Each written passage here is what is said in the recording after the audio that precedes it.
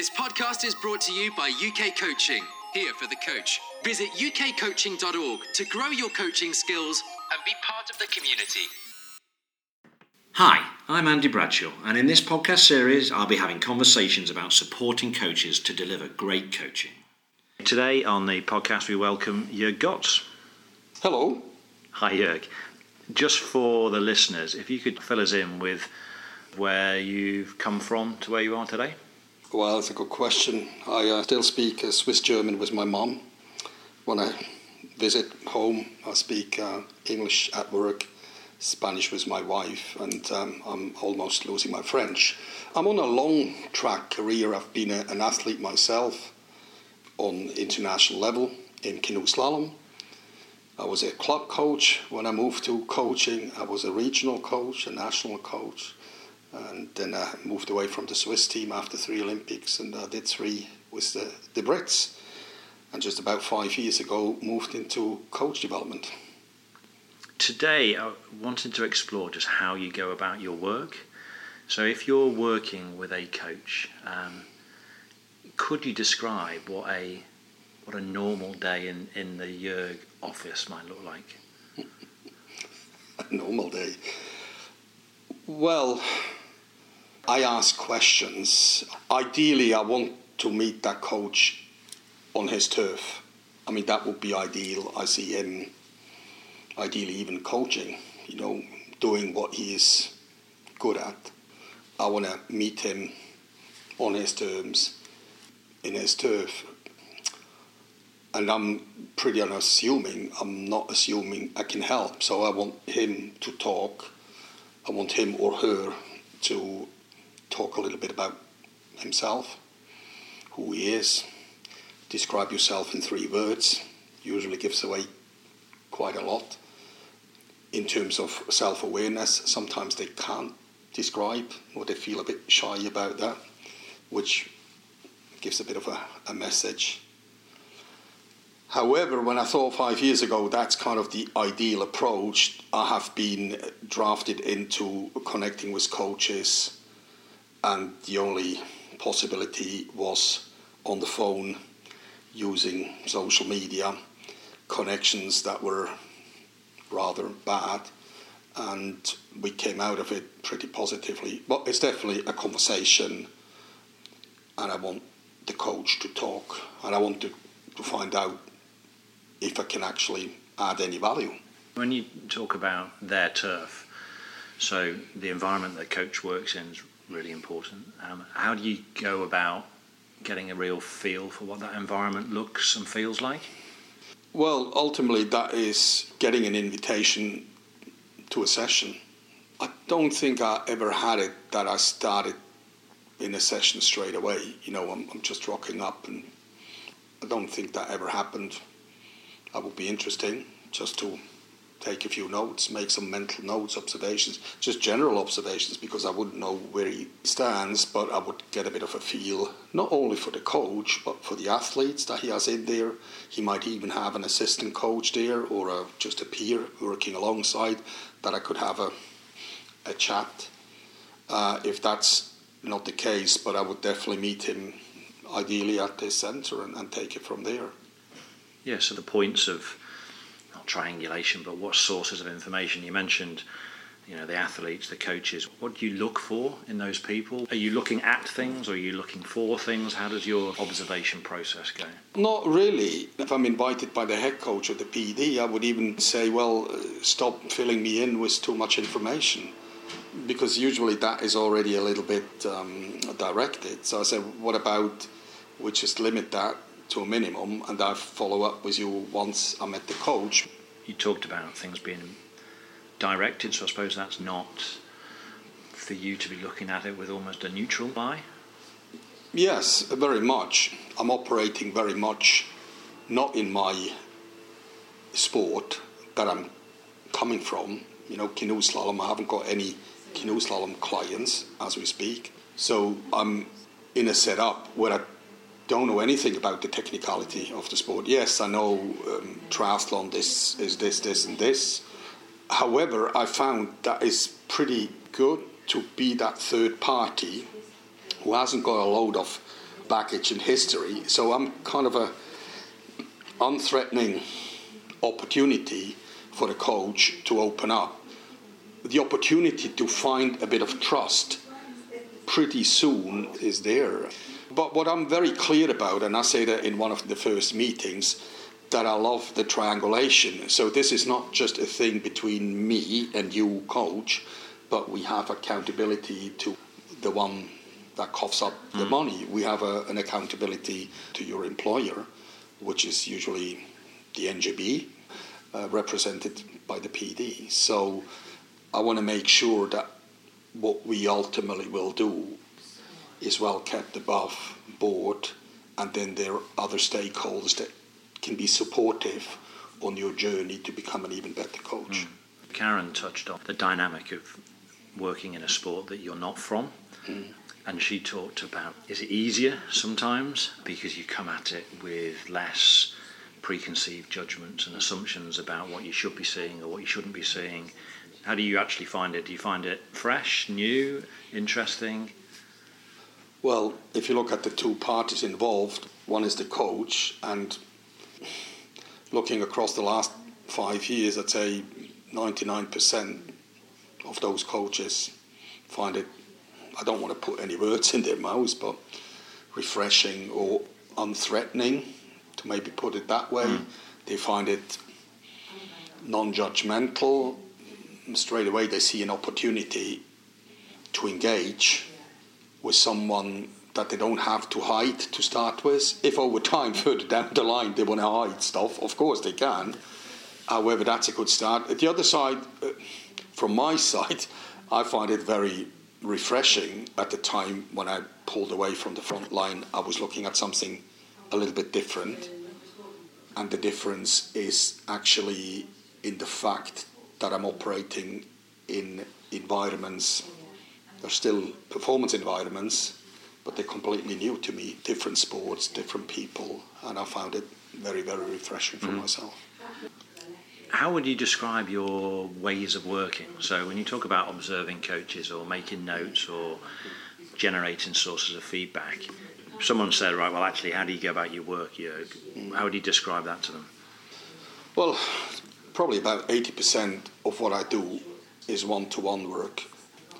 There's quite a range in terms of age range and in terms of years spent in coaching. So there's some coaches that are just about to start. They leave the athlete hat behind them and transition to become a coach. And on the other side, I have coaches just about to retire. They have been at, I don't know how many Olympic Games, and you would think they have seen it, done it. Ultimately, it is one-to-one and finding out with them individually what is it you need, or what do you think you need to get an even better coaching delivery. And those conversations are individual. We then double-check with the stakeholder. We double-check, in some cases, we started peer support networks where we put around those plans, those draft plans, as we then label them, invite the coach to share it with a few peers. And so, 80% one-to-one. Then I'm a facilitator of peer-to-peer, getting away from the idea that any CPD just has to come with a certificate. And I came across that quite a bit. CPD is learning only happens in an external course, and it comes with a certificate. And move much more towards, on-the-job learning, peer-to-peer, creating reflective space in one-to-ones on things that happened or about things that will happen. But then I create little communities of practice, a coaching conference, workshops, and that's probably about 20%. If I say 80% is one-to-one. I think I've used it in one of the other podcasts that Coach developed as a facilitator or networking person, not all of the time, clearly, but some of the time. Is that something that you see in terms of the breadth of what you can offer and also connecting coaches into other people, networking other people? Yeah, very much so.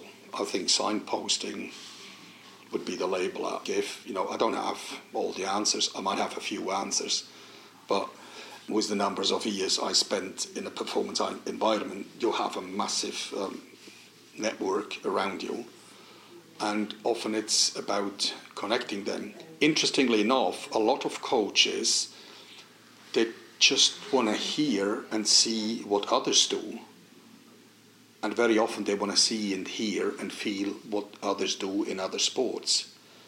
So this comes fairly easy for me to sort of connect, and then I just established a connection, and I make myself redundant. Yeah.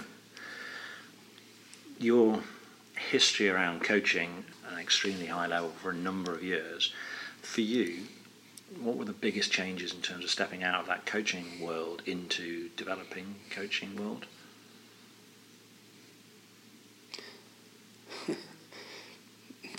It's interesting.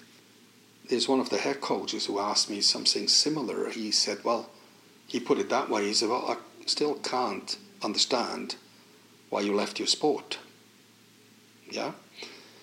And I said, well, I like the observation, and I'm still coaching.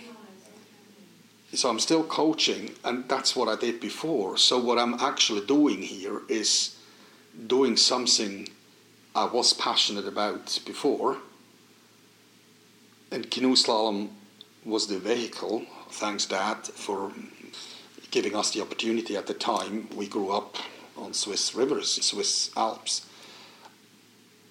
But more and more, I think that was just the vehicle for something that later became teaching. I've got a teacher's qualification and then coaching.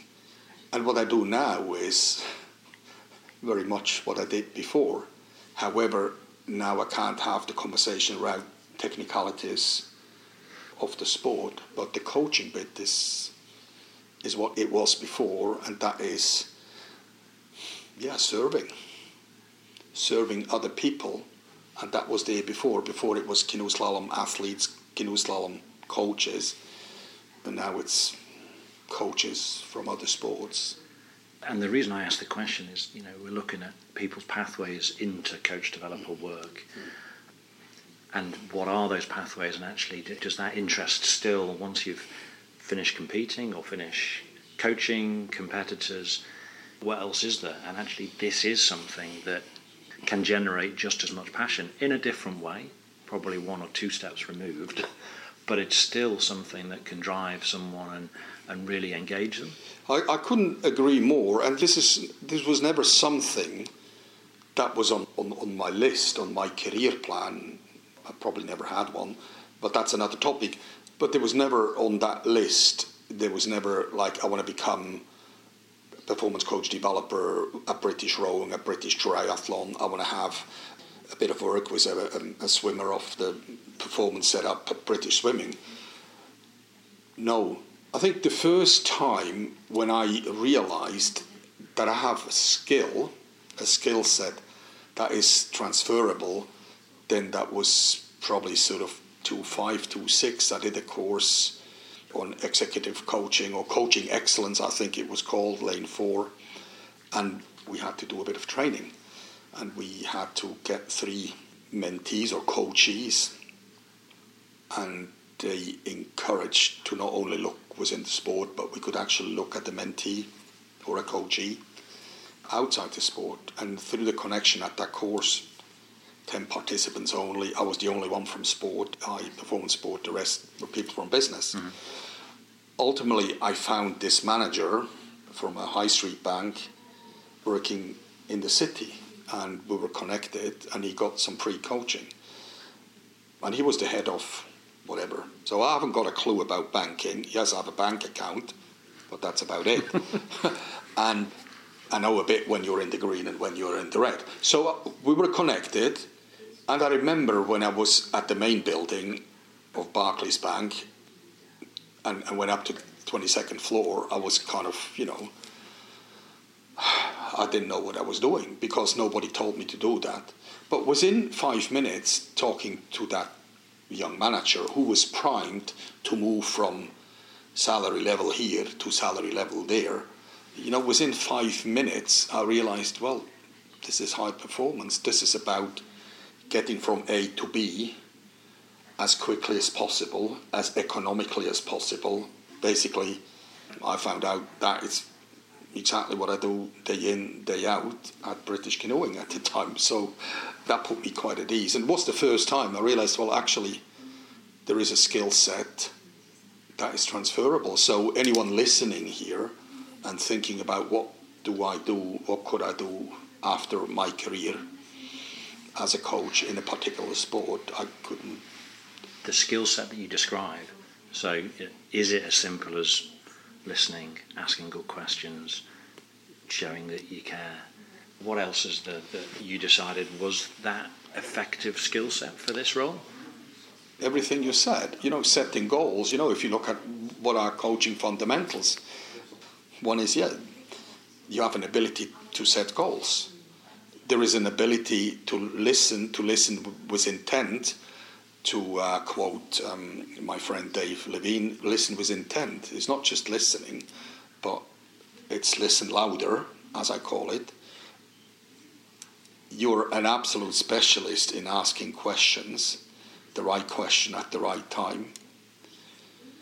You're someone that has an ability to create rapport. If I think about the people business we are in, ultimately we're in people business. So being able to create rapport, to build trust, these are skills that are key skills. Yeah. 5 years around that time. How long have you been doing sort of the developer coach work? Yes, I started 2014. When I started in 2001, sounds old, 2001, in Britain, with the then head coach, Oliver Fix, straight away we started to do the famous lunch clubs, which was basically an in-house learning opportunity once a week. And we invited the coaches that were based in Nottingham at the time and invited them, and we talked about a topic, whatever topic was chosen or proposed, without even any external speakers, just with the experience in the room. So I guess very, very early on, for me, it was very important that we do learning, continuous learning. But having a title of coach developer / mentor, that's 2014, 5 years that is, yeah. So what would you say has changed in that 5 years? So you in 2014 and you now, what are you doing differently? Anything? It's a very good question. Maybe it has more to do about self-awareness. I probably learned quite a bit more about myself. If I look back, I probably at the beginning wanted to coach everything, and I see that I'm probably at times a little bit more of a mentor, where I sort of start to share or need to find the balance to share a few stories from my own experiences. At the beginning, I thought, well, all the answers lie in you, coach, and I would not stop questioning you until you get the answer. So I was probably a little bit extreme, just a coach at the time, and probably have a bit more of a mixture now, flexing between being more of a mentor, being more of a coach. So that's probably what changed a little bit. So you mentioned building self-awareness. So who do you talk to develop yourself? What's the network around you that helps you get better at what you do? Well, there is a supervision group with UK Sport that I go to very regularly. I have a coach developer that I regularly talk to, and then I have two PDs, big NGBs I work with that are very receptive and very supportive of what coach development does, and they're full believers. So yes, I've got my people that I regularly talk and regularly make sense of what's happening And yeah, I just recently became a spotlight practitioner. So there is the odd course or the odd workshop that I would put on my list. So yeah, the regular development. Now, maybe one thing that I'm trying to weave into these podcasts, if you were to come up with a Jörg's top tip for coach development, what would be, in terms of advice to people that are maybe thinking about this type of role, or already doing it, immersed in it on a daily basis, what would be a little bit of advice that you would give to someone doing it or thinking about doing it? Talking is always good. So we are now in a situation in the UK where we have maybe a dozen, maybe 20 coach developers operating in Olympic sports. I would just say pick up the phone and talk to one of them, discuss it through. It is so individual. Everybody is in different circumstances, in different environments. But if, people development, if developing people is at the center of you being a professional, then, give it a go. Yeah, talk to one of those developers. And I think that bit around sharing is crucial. Sometimes we'll have people that maybe feel somewhat isolated. So I think that's one of the roles for coach developers to play, to help network those coaches and find others to talk to. Anything from a more practical way? What have you learned? So Andrew talked about using gaffer tape and a plastic bag to cover cameras. Yeah. What have you learned? Maybe from something that didn't go quite so well. What have you learned in the way that you work? Can we just move that question further back? Not that I don't like it, but just go back to the one before. About your observation of being connected, sometimes being a bit isolated. I couldn't agree more. This is absolutely crucial. And one example is, and that came out of an individual conversation with a coach, and he wouldn't mind me saying that was Malcolm Brown. He's now retired, coach of the Brownlee Brothers Triathlon. It was about, he's close to retirement. What is it you need to further develop? So he came out with the idea, I would like to be connected to this and this brain. And he was very clear about names. Had a conversation. At the end I said, well, do you want me to do a bit of the legwork? Yeah, would be good. So I got in contact with all of them. So they were, interestingly enough, or no surprise, people from the different sports of triathlon. Got in touch, and within less than a week got back to him and said, well, Malcolm, they're ready, very keen. He said, what? Yeah, we better do something about it. And that's when the Endurance Think Tank was born. This is a group of head coaches, they're physiologists from those 4 sports. And now, just a year ago, invited rowing, so it's now 5 endurance sports. And I then just gave it the title, ETT, Endurance Think Tank. So it's basically twice a year, they meet in flesh. All I do is I facilitate that. I haven't got a clue about those sports. Coordinate the agenda, what they want to talk about it. See if there is anyone else that needs to be invited. I look for a venue. We basically go around those boards, and then they get together. And number 10 happens on the 18th of November, and they think it's great. And every time I ask, how was that? Did that do the trick? Because sometimes I think, was that not a waste of space, waste of time?